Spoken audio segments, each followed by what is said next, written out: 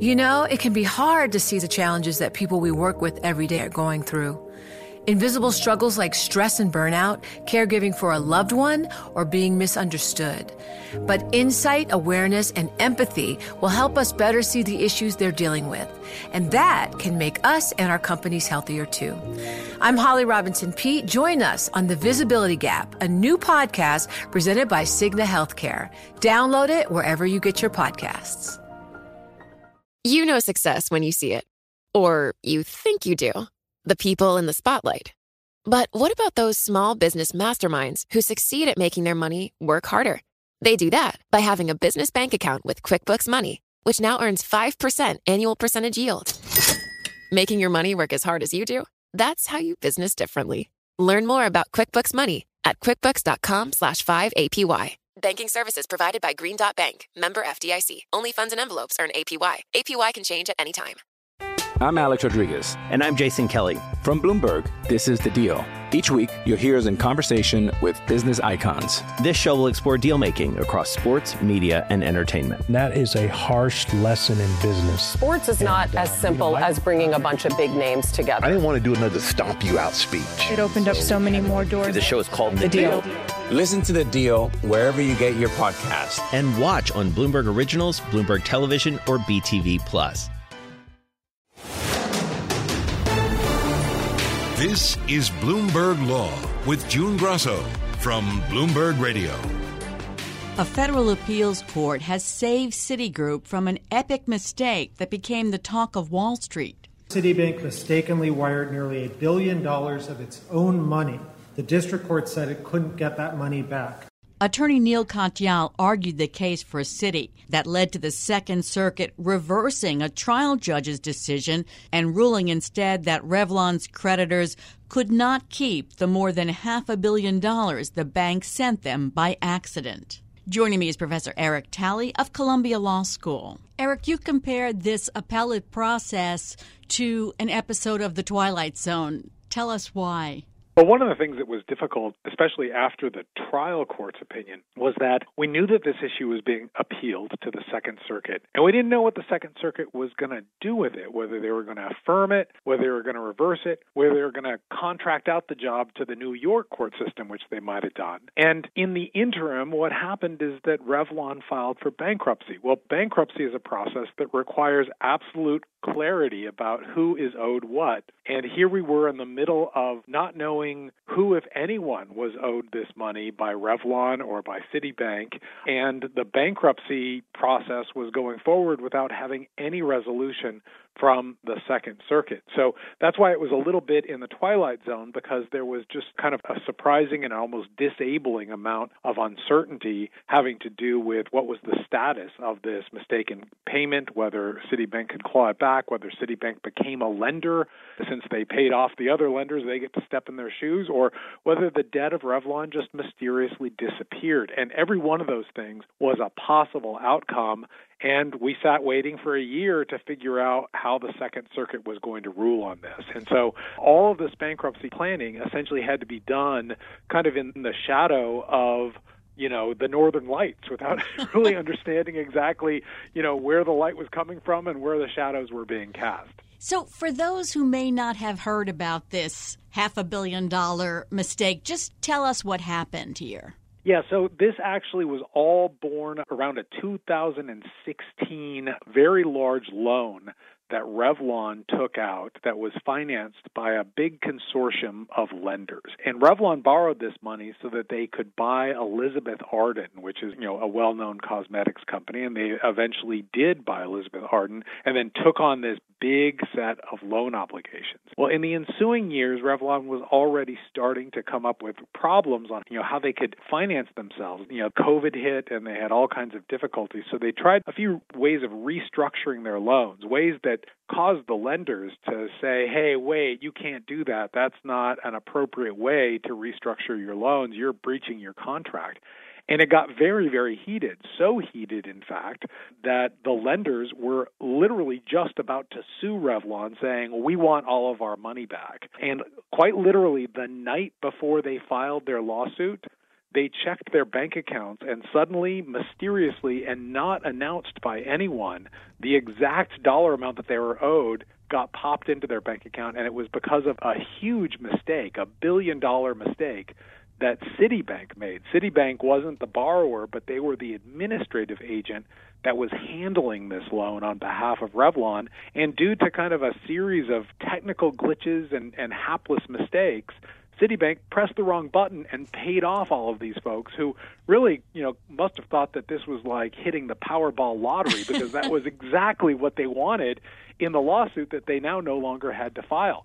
Well, within hours, Citibank realized that they had screwed up. They didn't even have Revlon's money to pay this out. It came out of their own coffers.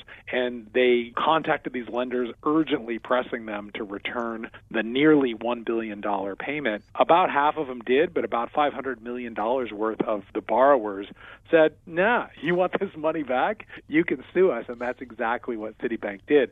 So this all started in this kind of interesting melodrama about Revlon aggressively restructuring, getting these lenders upset. They somehow magically had this money in their hands that a lot of people thought there must be some weird mistake here, but they didn't want to give it back. And when this went to trial at the trial court level in early 2021, a federal judge here in New York said, you know what? I'm going to apply a very murky and not well understood doctrine from New York that's essentially a finder's keeper's rule that says in some circumstances a person that gets a mistaken payment like this gets to keep it, and I'm going to allow the lenders to keep it. And so that in February 2021 sort of, hit the news wires, and it was pretty big news. It surprised me as well, because I had been kind of keeping up on this story, and most of the time when you mistakenly give someone a benefit, you usually have the ability to claw it back in court. And so this would be one of these weird exceptions, and the judge in this case thought that this 30-year-old precedent that kind of set this potential very limited path in motion applied to these facts as well. So was the Second Circuit's decision reversing that opinion not a surprise? I think it depends whom you ask. To me, it was not surprising on the overall merits of the case itself. It seems highly implausible that someone that you're about to sue will suddenly, without trying to get a settlement agreement with you or a standstill agreement, suddenly just pay off the money. It just kind of taxes one's common sense to think that that would even be possible. And that's important because this limited finders-keepers doctrine requires as an absolute necessity that the person that gets the mistaken payment doesn't know or doesn't even have reason to know that it's a mistake. And that just didn't seem likely here. These lenders knew that Revlon probably wasn't going to pay them back in full. The last thing Revlon wanted to do is pay them back in full. If Revlon wanted to get rid of their loans, Revlon could have gone out into the secondary market and bought them up at pennies on the dollar. So it was a odd way and a completely irrational way to pay off the loans. And the Second Circuit, when it finally hit that, it said, yeah, that's right. No reasonable person would think that this unannounced payoff of the loans was absolutely part of the plan. At the very least, they should have gotten on the phone and called Revlon and called Citibank and say, hey, what's up with this, guys? Have you made a mistake or not? They didn't do it. They basically, cupped their hands over their ears and hoped that that would be enough to keep the money. So the main reason that the court kicked this back was because of that, because the lenders, even if they didn't actually know it was a mistake, there were enough red flags there to suggest that it was a mistake. On the other hand, there is a sense in which this was a surprise, in large part because the Second Circuit, the federal court of appeal that had it, held on to it for a year after argument. And a lot of people sort of thought, well, look, if they're going to make a decision on this, let's get rolling on it. And nothing happened. And another option might have been that the Second Circuit just thought, oh, gosh, we're trying to interpret New York state law. We're a federal court. New York has its own, highest court of appeals. Maybe we should just ask them what would they do in this circumstance. And it doesn't happen all the time, but it's something known as certifying an issue to a state court. And a lot of people thought that might be what happened. And in fact, I figured that was the odds-on favorite.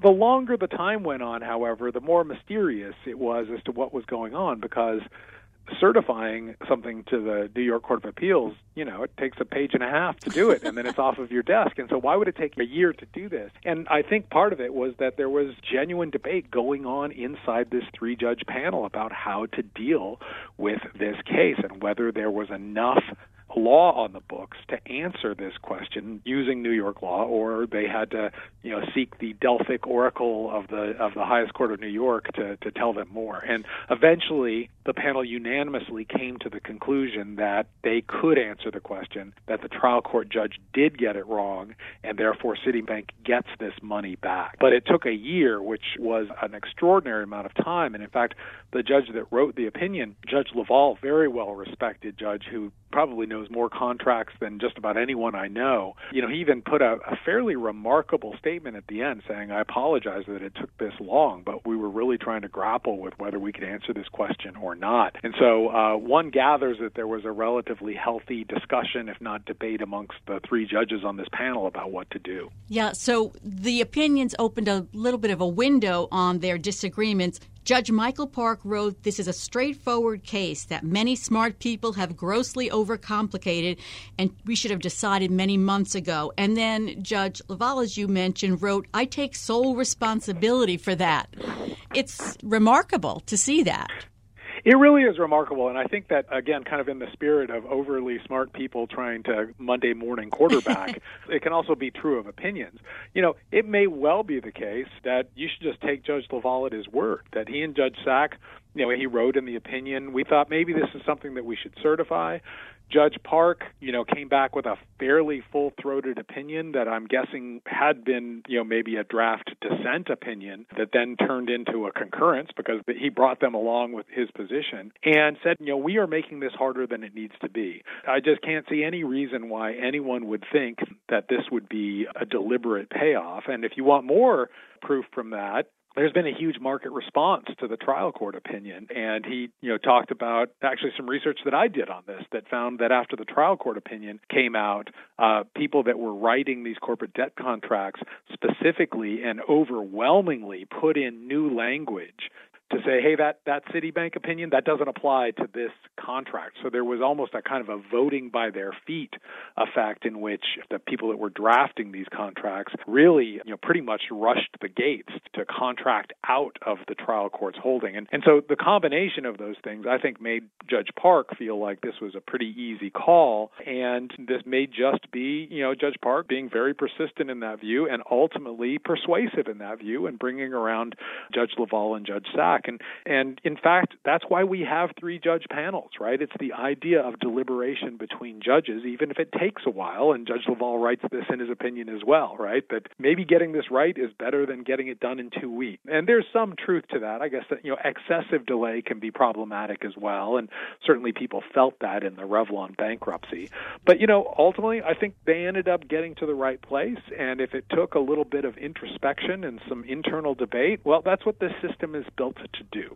So that 1991 New York court ruling that creditors can keep money sent to them in error if they didn't realize the transfer was an accident, does that still stand? It still stands. They didn't overrule the opinion, but what they did do is they limited the situations in which it would apply. The way that the trial court had applied that opinion, basically gave it a much broader scope of situations where it might apply in. But what the judges here did is they dialed it back in 2 important respects. The first one is to really reaffirm this idea that given all the facts, if you are on constructive notice that there might be a mistake here, you don't get this special finders keepers rule going in your favor. And then the second thing that they did, which was a little bit more of a technicality, is that in that 1991 case, the loan that was at issue, it actually had to be paid off when it was paid off. It was due and payable at the very moment the mistake was made. And so there was a kind of a sense in which the lenders in that case, they said, well, yeah, we were expecting it at this moment in time because this was the date that the loan was due, and we had said we're not going to extend the loan. In this case, the loan that got paid off wasn't due for 3 more years. there was an option to pay it off early, but it wasn't required to be paid off for 3 more years. It wasn't yet due and payable. And so the other way that the court limited that 1991 holding is to sort of clarify that if you're going to use that holding, it has to be in a context like the 1991 case was, where the loan in question was in fact payable when the mistake got made. Is there a chance that this might be appealed to the Supreme Court? Well, there's a chance, but realize this ultimately is an issue of the law of the state of New York. And so the Supreme Court isn't going to have any special expertise in interpreting New York law. In fact, on some level, they may have less expertise than the Second Circuit, which actually sits here in New York, and they hobnob with the judges in New York all the time. And so there's not a constitutional or a federal statute that really is going to play a big role that would give the Supreme Court the type of jurisdiction to bring federal law into the case. Now, they could take the case. I think if it gets appealed, it's more likely to be appealed to the entire Second Circuit, what's known as an en banc review, to revisit the holding. I don't think that's even going to happen, however, because the fact of the matter is the Second Circuit's a large circuit, but by luck of the draw, they got Pierre Laval as the person that wrote the opinion. And, I'm teaching contracts right now. Opinions by Judge Laval basically litter the field of contracts. He's a really, really prominent jurist in this field. And so I would expect that even with in an en banc panel setting, if Judge Laval has been brought, on board on this side, and you have every reason to think that he has finally in this case, it would be an uphill battle to move to an en banc review as well. Though it might be worth a shot. It's not overly expensive to do it, so I could potentially see the lenders at least mulling over whether they want to take that shot. There are a couple of other kind of sideline issues about whether the lenders could have a cause of action against Citibank, because when Citibank did that, then they threw the, Revlon's ability to borrow money in bankruptcy into flux because no one knew where any of the assets or liabilities were, and that caused Revlon's bankruptcy to get even worse, which made things even worse for the lenders. There are some, I think, somewhat speculative theories. They're sort of haymakers that the lenders might try to come back with that are totally different lawsuits, not appealing this one as well. I would not handicap those types of claims to have high likelihood of prevailing, but that doesn't mean that they're not necessarily worth filing and trying to explore. Thanks for being on the Bloomberg Law Show, Eric. That's Professor Eric Talley of Columbia Law School. You know success when you see it. Or you think you do. The people in the spotlight. Athletes, actors, artists. But what about the people behind the scenes? The ones who make it all happen. The lighting engineers, the sideline photographers, the caterers. They're small business masterminds. And if there's one thing they have in common, it's making their money work harder. That's why they have a business bank account with QuickBooks Money, where they are now earning a generous 5% annual percentage yield. Yes, 5% APY. Making your money work as hard as you do? That's how you business differently. Learn more about QuickBooks Money at QuickBooks.com/5APY. Banking services provided by Green Dot Bank. Member FDIC. Only funds and envelopes earn APY. APY can change at any time. It can be hard to see the challenges that people we work with every day are going through.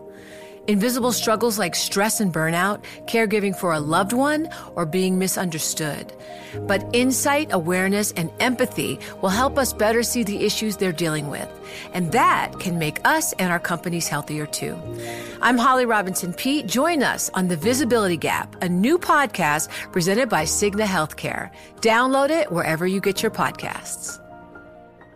Hi, I'm Ron Kraszewski, Chairman and CEO of Stifel. Financial advisors, if you're not growing your practice, you're losing market share. Stifel is a growing, entrepreneurial, advisor-centric firm built for successful advisors like you. Imagine having the resources of the largest wirehouses and the support of the boutique shops, but none of the bureaucracy to get in the way of you serving your clients. At Stifel, it's your business, your book, your clients.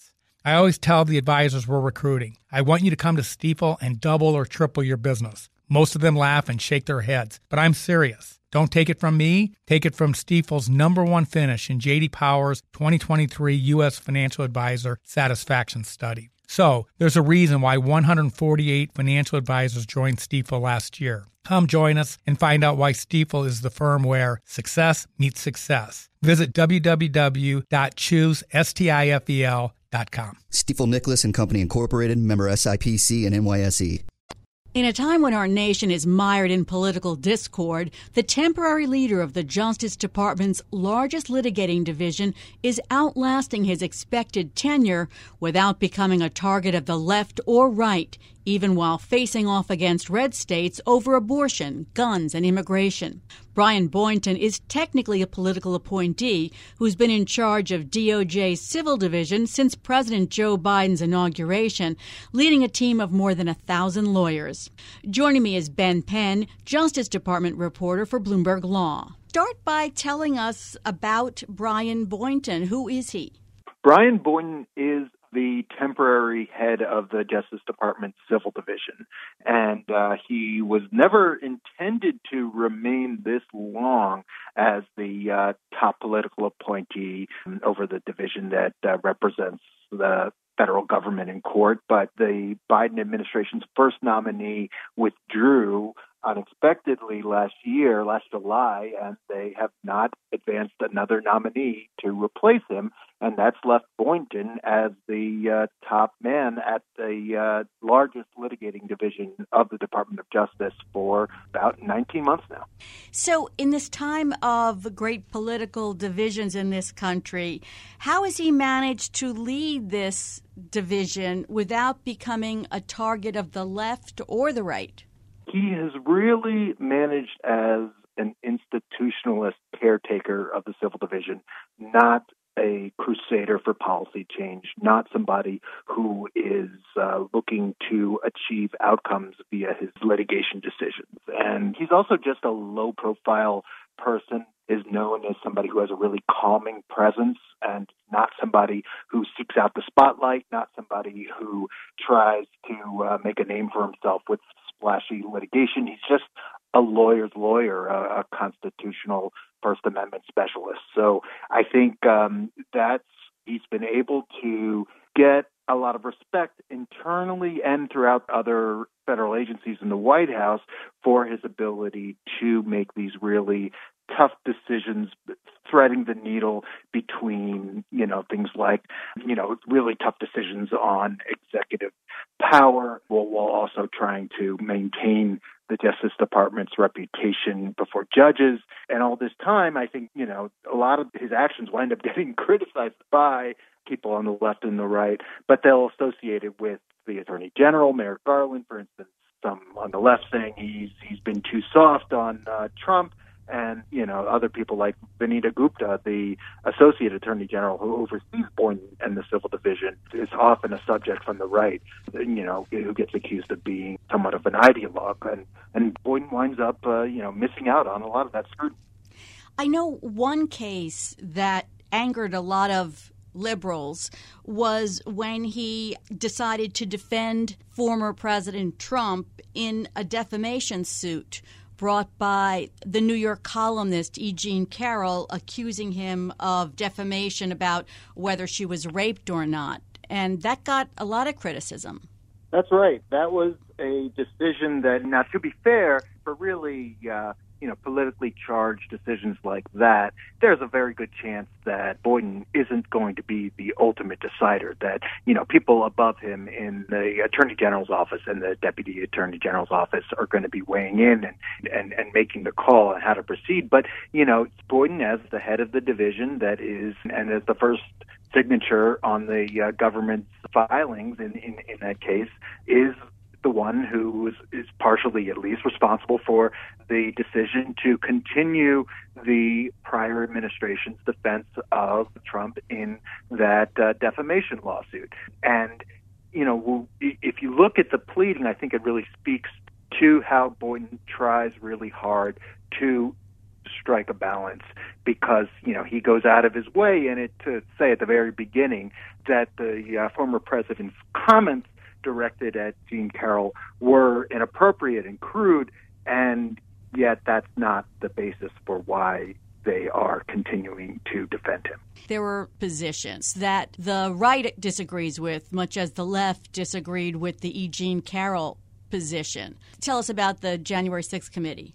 Sure. Well, the Department of Justice, the Civil Division, was asked by a judge to determine whether they wanted to intervene on behalf of Representative Mo Brooks of Alabama, who was sued by Congressman Eric Swalwell for his speech before the January 6th mob. And Boynton decided, and Civil Division decided, not to represent Brooks. And they argued that his speech was he was acting in his personal capacity, not as a politician, and therefore he wasn't owed the protection of the government.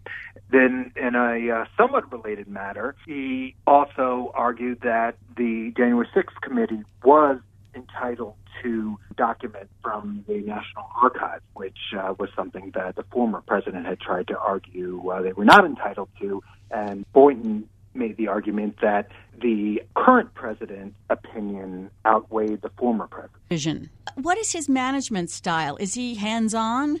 I'm told he's going to be hands-on when certain really high-profile decisions get escalated up to the front office of the Civil Division, but at the same time, he shows a lot of deference to the opinions and expertise of the largely career workforce that reports up to him. And he's not going to be somebody who is, going to allow any scent of partisan politics get involved in the legal focus of the lawyers below him in deciding how to represent the government in court.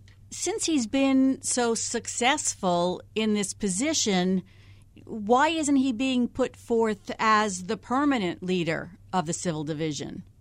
Well, that's a question I tried to ask the Justice Department, and they're, not commenting on, they almost never comment on personnel decisions like that. But, it's worth noting that there's a long history, or at least in recent history, of there being acting temporary officials atop the Civil Division without an administration from both parties prioritizing the need to get somebody Senate confirmed. In this case, there's a sort of conventional wisdom among people I talk to for this story that, if it's not broke, don't fix it. Like right now, he's doing a perfectly fine job as acting. If they were to nominate him, they would likely need to move him into a different role or ask him to leave the department altogether to avoid any complications in his Senate confirmation process.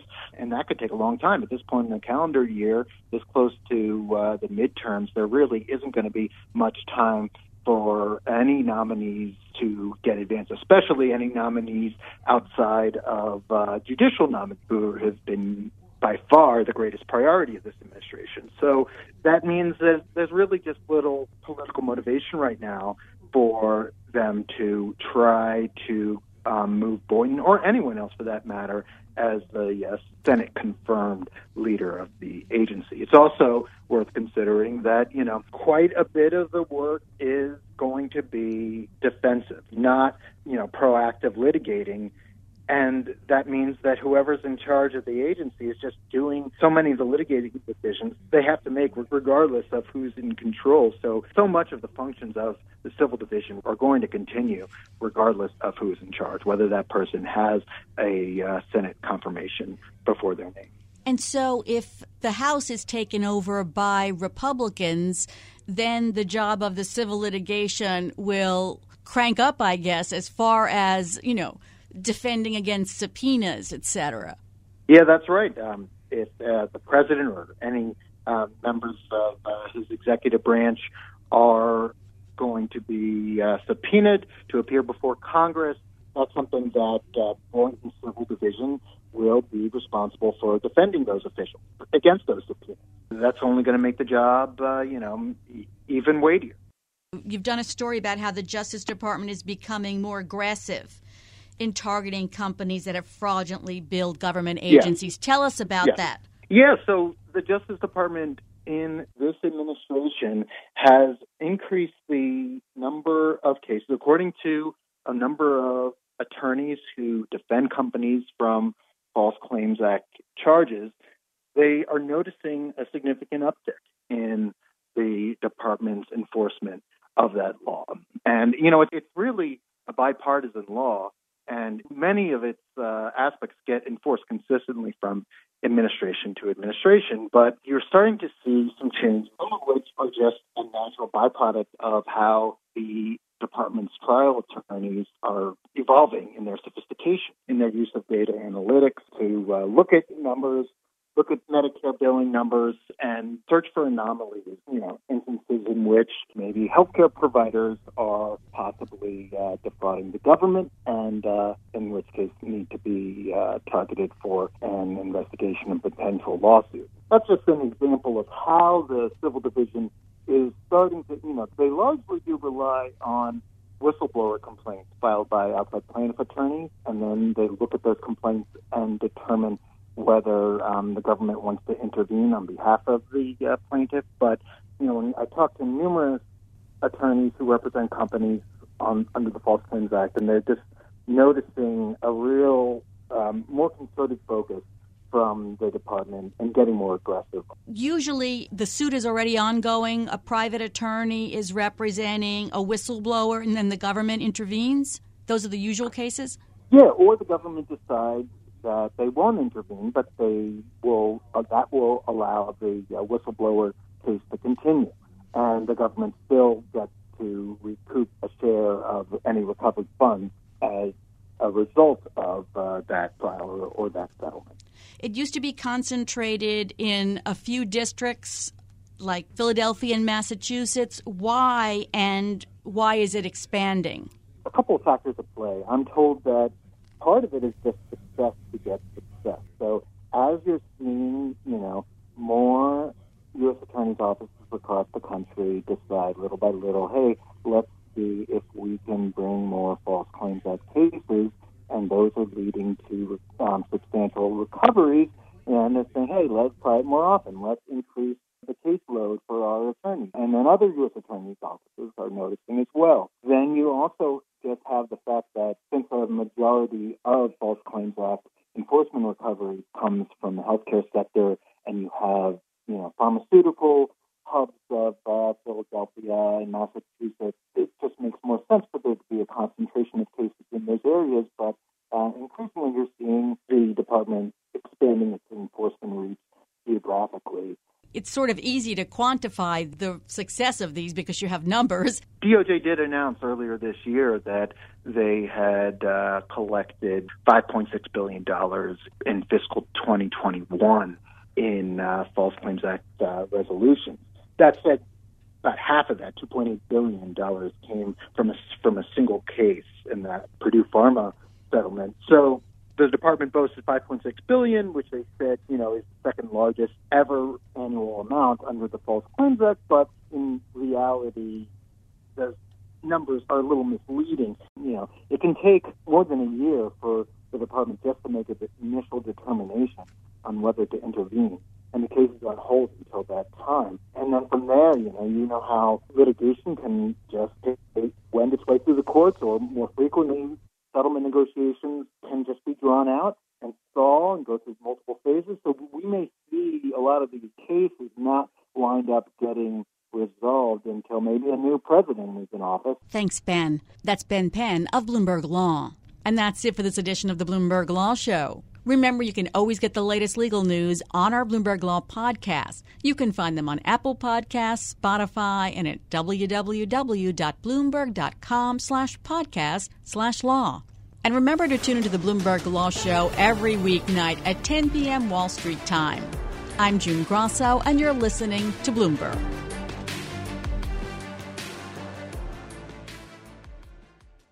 It can be hard to see the challenges that people we work with every day are going through.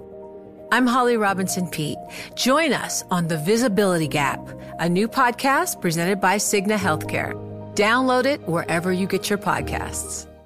The countdown has begun. This May, 1,000 global leaders will gather in Doha for the Qatar Economic Forum powered by Bloomberg, held in conjunction with our official partners, the Qatar Ministry of Commerce and Industry and Media City Qatar, and premier sponsor QNB. Join heads of state, influential ministers, and leading CEOs to make new connections and gain unique insights. Learn more at QatarEconomicForum.com.